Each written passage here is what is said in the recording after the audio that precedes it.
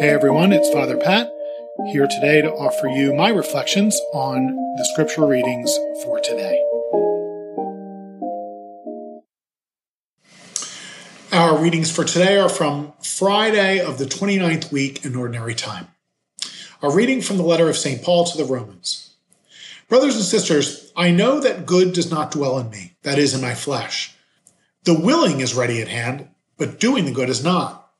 For I do not do the good that I want, but I do the evil I do not want. Now, if I do what I do not want, it is no longer I who do it, but sin that dwells in me. So then I discover the principle that when I want to do right, evil is at hand. For I take delight in the law of God, in my inner self, but I see in my members another principle at war with the law of my mind, taking me captive to the law of sin that dwells in my members. Miserable one that I am. Who will deliver me from this mortal body? Thanks be to God, through Jesus Christ our Lord. The word of the Lord.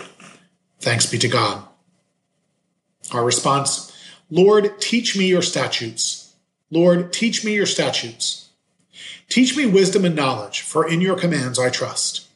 Lord, teach me your statutes. You are good and bountiful, teach me your statutes. Lord, teach me your statutes. Let your kindness comfort me according to your promise to your servants. Lord, teach me your statutes. Let your compassion come to me that I may live, for your law is my delight.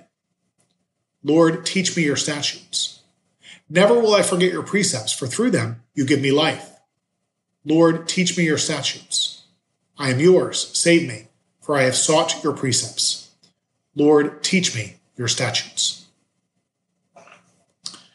The Lord be with you. A reading from the Holy Gospel according to Luke. Glory to you, O Lord. Jesus said to the crowds, when you see a cloud rising in the west, you say immediately that it is going to rain, and so it does. And when you notice that the wind is blowing from the south, you say that it is going to be hot, and so it is. You hypocrites, you know how to interpret the appearance of the earth and the sky. Why do you not know how to interpret the present time? Why do you not judge for yourselves what is right?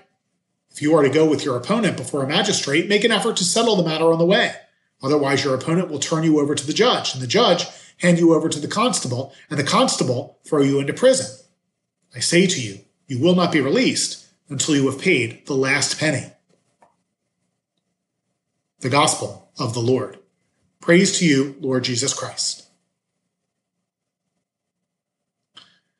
In February 1989, the national debt clock was installed in New York City in order to bring attention to the growing deficit spending of the U.S. government. At that time, the total national debt was $2.7 trillion.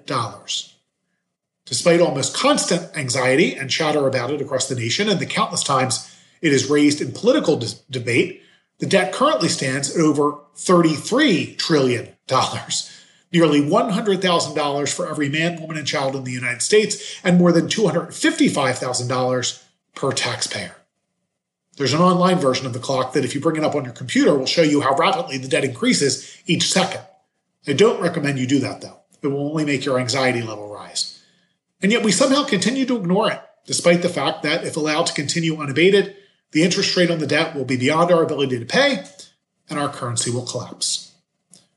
In today's gospel, Jesus urges the crowds to understand and to heed the signs of the times.